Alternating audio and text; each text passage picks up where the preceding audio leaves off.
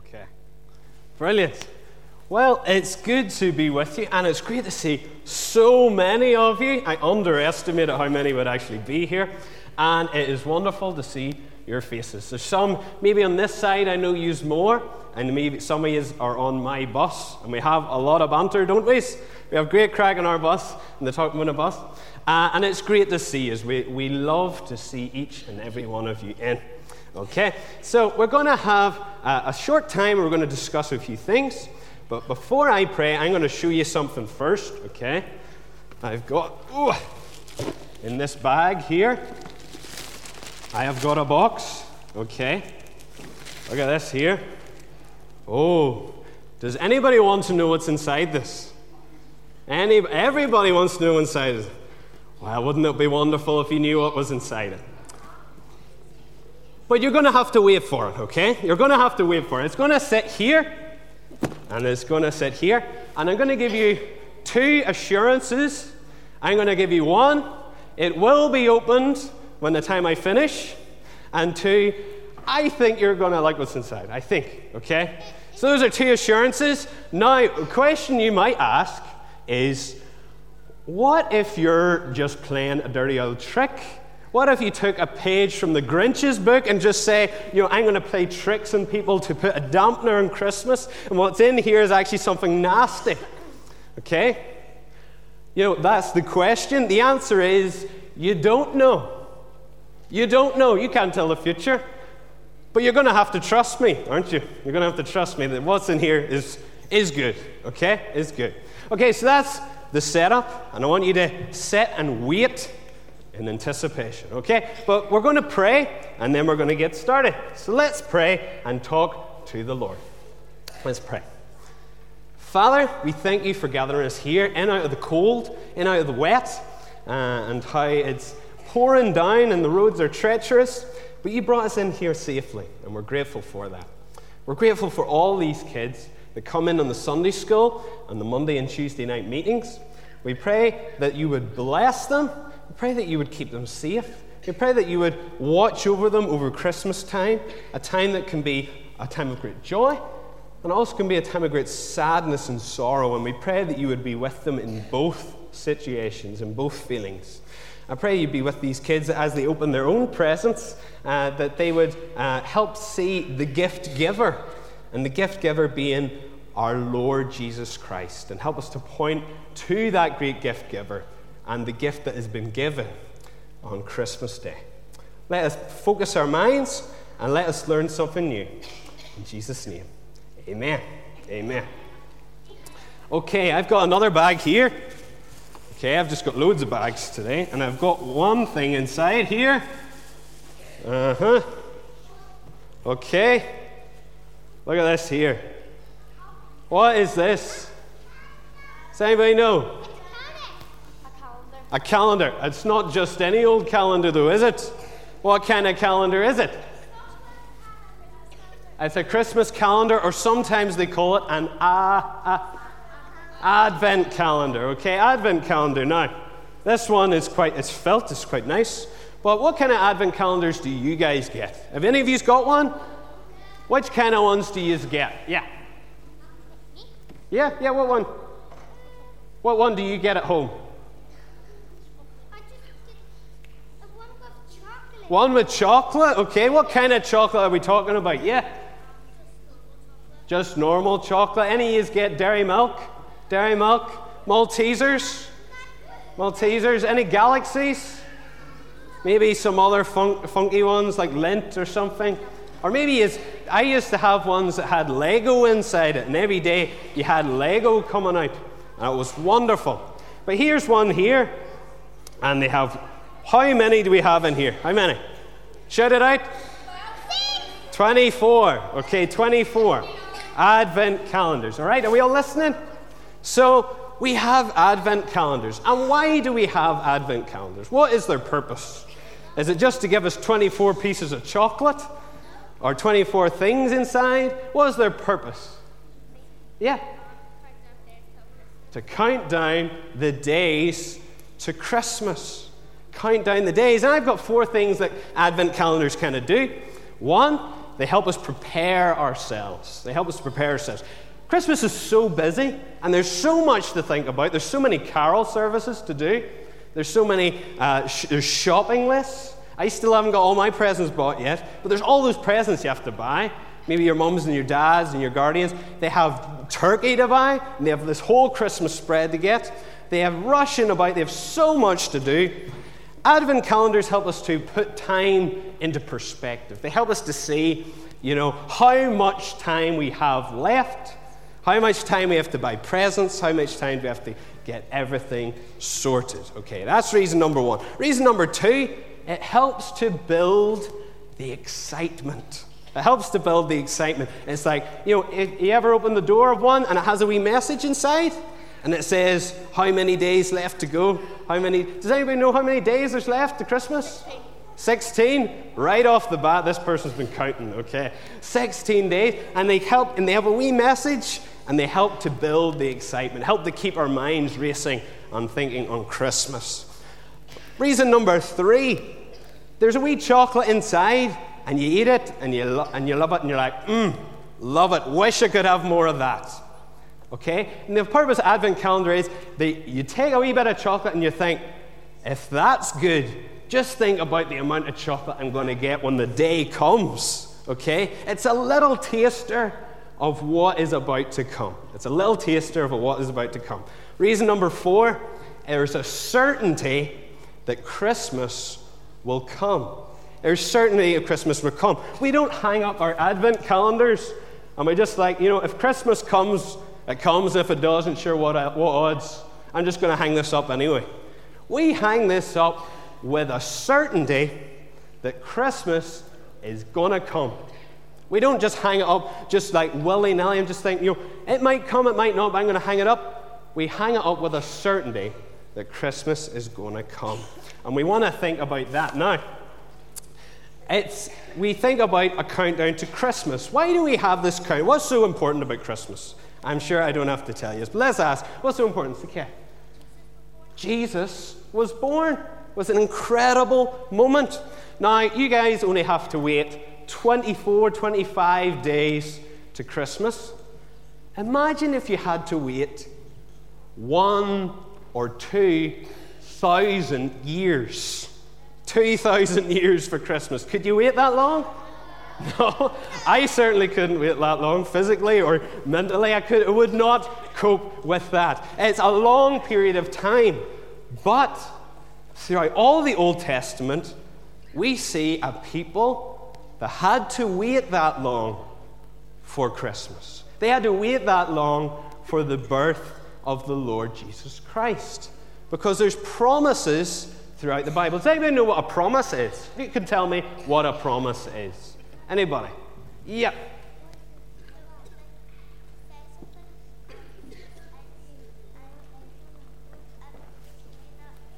You're keeping it true. You make a promise and you keep it. You make a promise and you keep it. If you say you're going to do something, you better do it. Because that's what a promise is.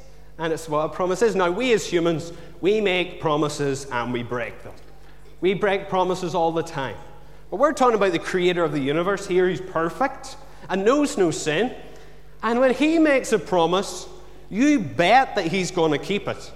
When he makes a promise, you are sure that he is going to keep it. And today, we are going to focus on we've talked about our Advent calendars and the build up to Christmas. We're going to talk briefly through the history and show how the Old Testament people waited for Christmas, created for the birth of Jesus. Okay? Now, how many promises are in the Old Testament? Does anybody have a guess? How many are promises of Jesus coming? Does anybody have any guesses? Yes, sir. 102? 102? That's a good guess. What about this side? Yeah? 89. 89. 1,000. That's a lot. Okay, well, we have over 300 promises of Jesus' birth, or promises of a coming Messiah. A lot of promises throughout all the Old Testament. And we're going to have a look at a few of them, okay? And first of all, we're bringing to the first and the most important promise that we have in our Bible. Does anybody know where this is? Shout it out. Where is it? And where are they at? The Garden of Eden. They're in the Garden of Eden. This is where we see our first promise, okay? Our first promise. And we know the story about Adam and Eve. And God told them, you can eat of any tree in the garden except the tree of knowledge of good and evil. You know, any tree except this one. And we all know who came. We all know who came. It was Satan, came as a serpent. And he said, do you really have to listen to that? Are you really going to die? You could be like God. He's trying to hold something back from you, okay? What about just eating it? Or eating the apple, or eating whatever fruit it was. And here, they disobey God. They choose their own desires, and they break their own freedom, and they choose sin instead of obeying God. And because God is a God of justice, he has to pay, sin has to be paid for. He can't let bad things or bad deeds go away. So he had to punish Adam and Eve. And he said, from this day forward, you will surely die because of our sin. Sin, all the bad things we think, say, and do that displeases God. So they were kicked out of this beautiful paradise. But before that, God made a promise. And I want to read it to you. It's in Genesis chapter 3. And it says this, and I will put enmity between thee and the woman, and between thy seed and her seed, and it shall bruise thy head, and thou shalt bruise his heel. What does that mean? That sounds, there's a lot of weird imagery there. What does that mean? I don't understand that. But let's see what I've got here. I've got this. This snake comes with me in a lot of meetings, and it gets a beating. And I'm wondering, but this is a snake. And the promise says that the snake, which is like the serpent, and remember what it says? It says, I will put enmity between thee and the woman, and between thy seed and her seed. It shall bruise thy head, and thou shalt bruise its heel. It's like this. Like this. Stopping it. It's going to crush the serpent. But before the serpent goes, it bites into the heel. It bites into the heel of the person that destroys it. Okay? Now, what is this pointing to? It's pointing to Jesus. Okay? It's pointing to Jesus, the Messiah, who comes, and he's come to destroy the power of Satan, and he's coming to crush his head, which he did on the cross when he died for our sins, destroyed Satan and his power, and he paid a price. It came at the cost of his life. Okay, and that's what that promise is, and that promise was fulfilled. Okay, let's quickly go through them. We've got this man here, Abraham. We all know Abraham? Yeah? Abraham was in the Bible, and he lived 2,000 years before Jesus, a long time, and he lived 2,000 years, and God made a promise to him. And this is the promise. It says, and I will make thee a great nation, I will bless thee, I will make thy name great, and thou shalt be a blessing. And I will bless them that bless thee, and curse them that curse thee, and in thee shall all families of the earth be blessed. God said to Abraham, you're going to be the father of a mighty nation. Okay, and through this nation, your children and their children and your great-great-great-great-great-great-great-great-grandchildren are all going to bless the earth. Their presence on the earth is going to bless the earth for one reason, because it's going to be the Messiah coming through that. Now, here's a little problem, okay? A little problem. God is promising him that he is going to be the father of all these nations, but Abraham is in his 70s, and he doesn't have any children. He doesn't have any children. How am I going to be the father of nations if I don't have any children? If I'm in my old age and I'm too old to have children? And then we maybe start to think, how can God keep his promises? Is God really going to keep his promises? Look at me, I'm so old. Look at me, I'm too old to have children. I'm too old to be a father of many nations. But God keeps his promises. And God gave Abraham a son. Gave him a son, and he was going to be the father of many nations. And let's think about God keeps his promises even when we don't think he can. God keeps his promises even though we don't think he can. And he is the father of many nations. Okay, he was not sure of the future, but he trusted God for it. Okay, now we have a king, and he's a very famous king, and his name begins with D. And who is this king? Who is this king? Very, very famous king, begins with D, and some of you might be called this name. Yeah. David, yeah, this is King David.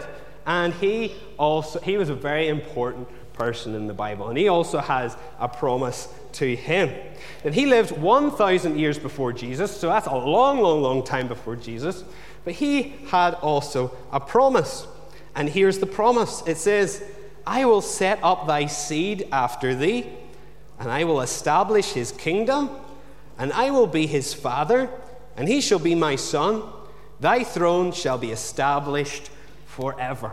Okay, so this person that the people have been waiting for to save them from their sins is going to come from the line of David. Okay, so David's great grandchild is going to be the source of the Messiah. Okay, it's going to come through that line. Now, it also says his kingdom's going to be forever.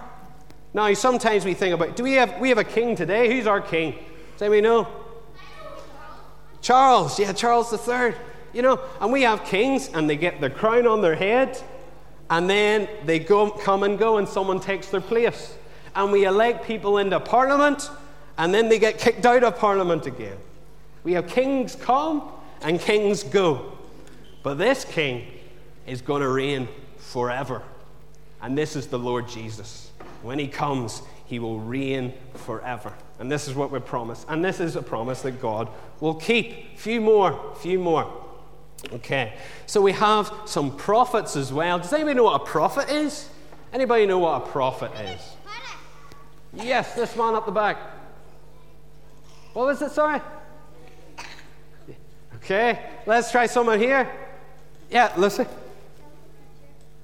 Tell the future? Yeah, somebody who tells the future. More specifically, is somebody that speaks for God. Okay, God has a message, and he speaks on God's behalf. And lots of the times, it's somebody who speaks about the future.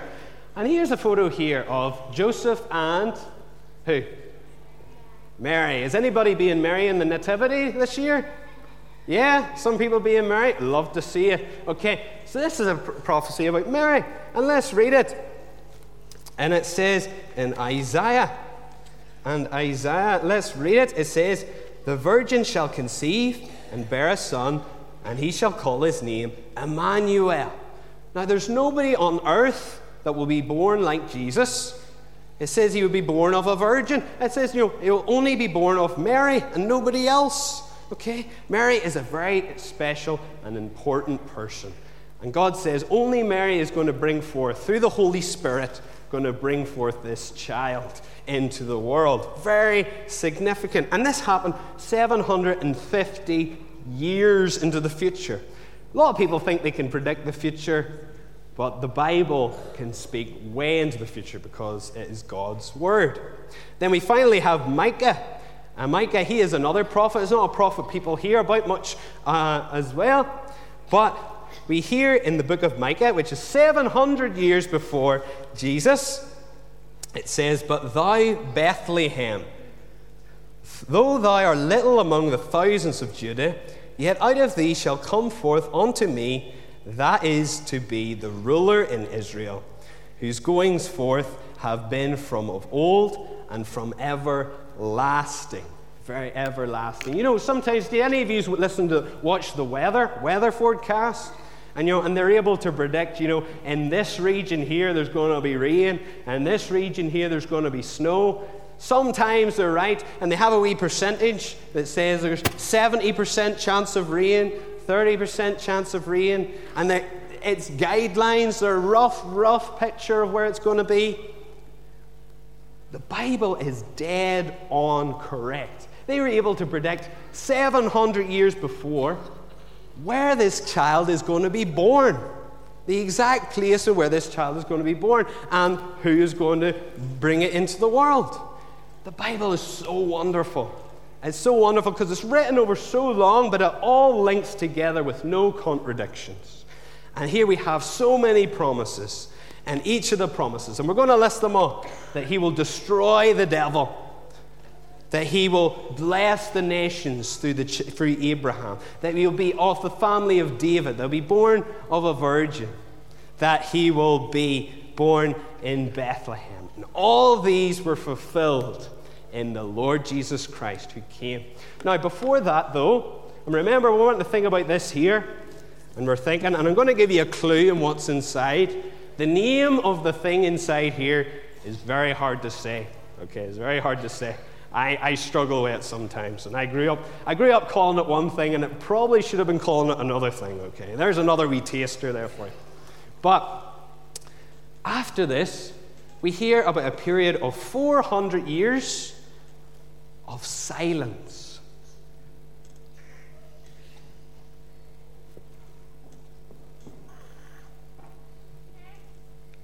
It's a bit awkward, isn't it? Silence is awkward. Whenever there's silence, you just want somebody to fill the silence because it just makes me feel uncomfortable. It makes me feel uncomfortable. Somebody say something, please. But imagine if God has made you all these promises, and then for 400 years he's just silent, and he doesn't say a word, and he doesn't. He was sending prophets to claim this Messiah, and then he just stops speaking. Would you feel a bit agitated? Would you feel a bit nervous about whether it's actually going to come? Would you feel, I'm maybe going to give up on this idea? It's never going to come. Like he's given up on talking to us. Why would I focus on that? Why would I dedicate my whole life to focusing on this thing that might not even come? I'm done with this. Some people might have thought that, but some people were faithful until the end. And though God was silent, we hear the breaking of the silence with a baby's cry. A baby crying in a manger. A baby crying in a stable. And it was the cry of the Lord Jesus, God himself on flesh and dwelling among us. God keeps his promises. God keeps his promises. When he makes one, he keeps it. Okay? And just like I'm going to keep this very soon. You've been waiting a long time, and I know, and I hope it pays off. Okay, let's finish off. Those are the grand picture of the Old Testament. Let's finish off with a Bible verse, and I'm going to read it. And I want the older ones as well to listen to this as well, because it's very important. It comes from 2 Timothy chapter 4 and verses 7 to 8. And it says this: I have fought the good fight, I have finished my course, I have kept the faith. Henceforth there is laid up for me a crown of righteousness, which the Lord, the righteous judge, shall give me at that day. And not to me only, but unto all them also that love his appearing. That love his appearing. Jesus didn't just come once, but he's going to come again. He's going to come again. He's coming into the future. We don't know when. Jesus said nobody knows the day or the hour that Jesus will come, but we know that he is going to come. And in the same way that we hang up our Advent calendars with a certainty that Christmas is going to come, we can have certainty that Jesus will come again. Why? Because God kept his promises in the past. And if he kept his promises in the past, he's reliable enough to keep them in the future. He's reliable and trustworthy enough to keep them in the future. And I just want to have three kind of appeals at the very end of this, just for everybody. I want to focus on everybody, adults as well. We're not just speaking to kids. And I think, one, if you're a Christian tonight, and if you're weary, and if you're tired, and if you've been waiting for something to change, and if you've been waiting, you're just like, Lord, come quickly. Take me out of this situation that I'm in. I want to encourage you to keep holding on. To keep holding on. As Paul says, I have fought the good fight. I have finished my course. I have kept the faith. Endure this time of suffering. Endure this time of waiting and this time where patience is needed more than anything else. And I want to turn you to 2 2 Corinthians 4, verses 16 and 17, it says, "For which cause we faint not, but though our outward man perish, yet the inward man is renewed day by day. For our light affliction, which is but for a moment, worketh for us a far exceeding and eternal weight of glory." What's ahead of us is far greater than what we have to endure right now. And I encourage you, in your suffering and your waiting, in your good times, wait on Christ for that and love his appearing. Love his appearing. Very quickly, number 2, don't get distracted by possessions. Don't get distracted by gifts and what we see in this world. Don't get distracted by it. Love his appearing. Love Jesus, okay? Number 3, and finally to the unbeliever who is not loving his appearing, not waiting for Christ, and has turned his eyes onto the gods of this earth, I want you to know what you're rejecting. Make sure you know what you're rejecting before you reject it, because it's very serious. The implications are massive. If you come to the end in this, when Christ comes again and you're not ready, you need to be ready, and you're going to regret it. We need to put our faith and trust. We need all the bad things we've done, all the sins that we want to cling to, we need to lay them at the feet of the Lord Jesus and say, "I'm sorry," and deny myself and put my faith and trust in the only one that can save me. I want to leave that with you. Finally, does anybody want to see what's inside this? Okay. You've waited long enough. And I have to keep my promises, and I also have to. I didn't think there'd be as many people here, so but look at this. I'm gonna have a look here and just see. Yep. Look at that. Does anybody know what they are? It's not just any old sweets. It's Mawams, okay, or Moams as I used to call them. Wonderful. Hopefully you'll get one of these in the evening. But yes, I want you to know God keeps his promises, and he kept his promise, and he will keep his promise. All you have to do is come. Let's pray and finish tonight. Let's pray. Father, we thank you for bringing us here. We thank you for all these kids who listen so well. Pray you would bless them. Pray you'd give them lots of good things upstairs and give them traveling mercies. We pray that you'd let them consider the promises of Christ, and pray that you have promised that if any man comes unto you, that you will no wise cast them out, and that you will save them if they come with a heart of humility and a heart that longs to be free of their sin. I pray that you would put their hearts in that position tonight, and that they would see their sin for what it is, how horrible it is, but see our Savior for how good and merciful he is. Be with us, children. Be with the older ones here tonight. Pray that whatever situation you find them in, help them to hold on to the promises of God. Help them to stand firm. And if they don't know you, help them to taste the sweetness of our Lord Jesus. And through that goodness and through that sweetness, Lord, lead them to the cross and lead them home. Be with us now in Jesus' name. Amen.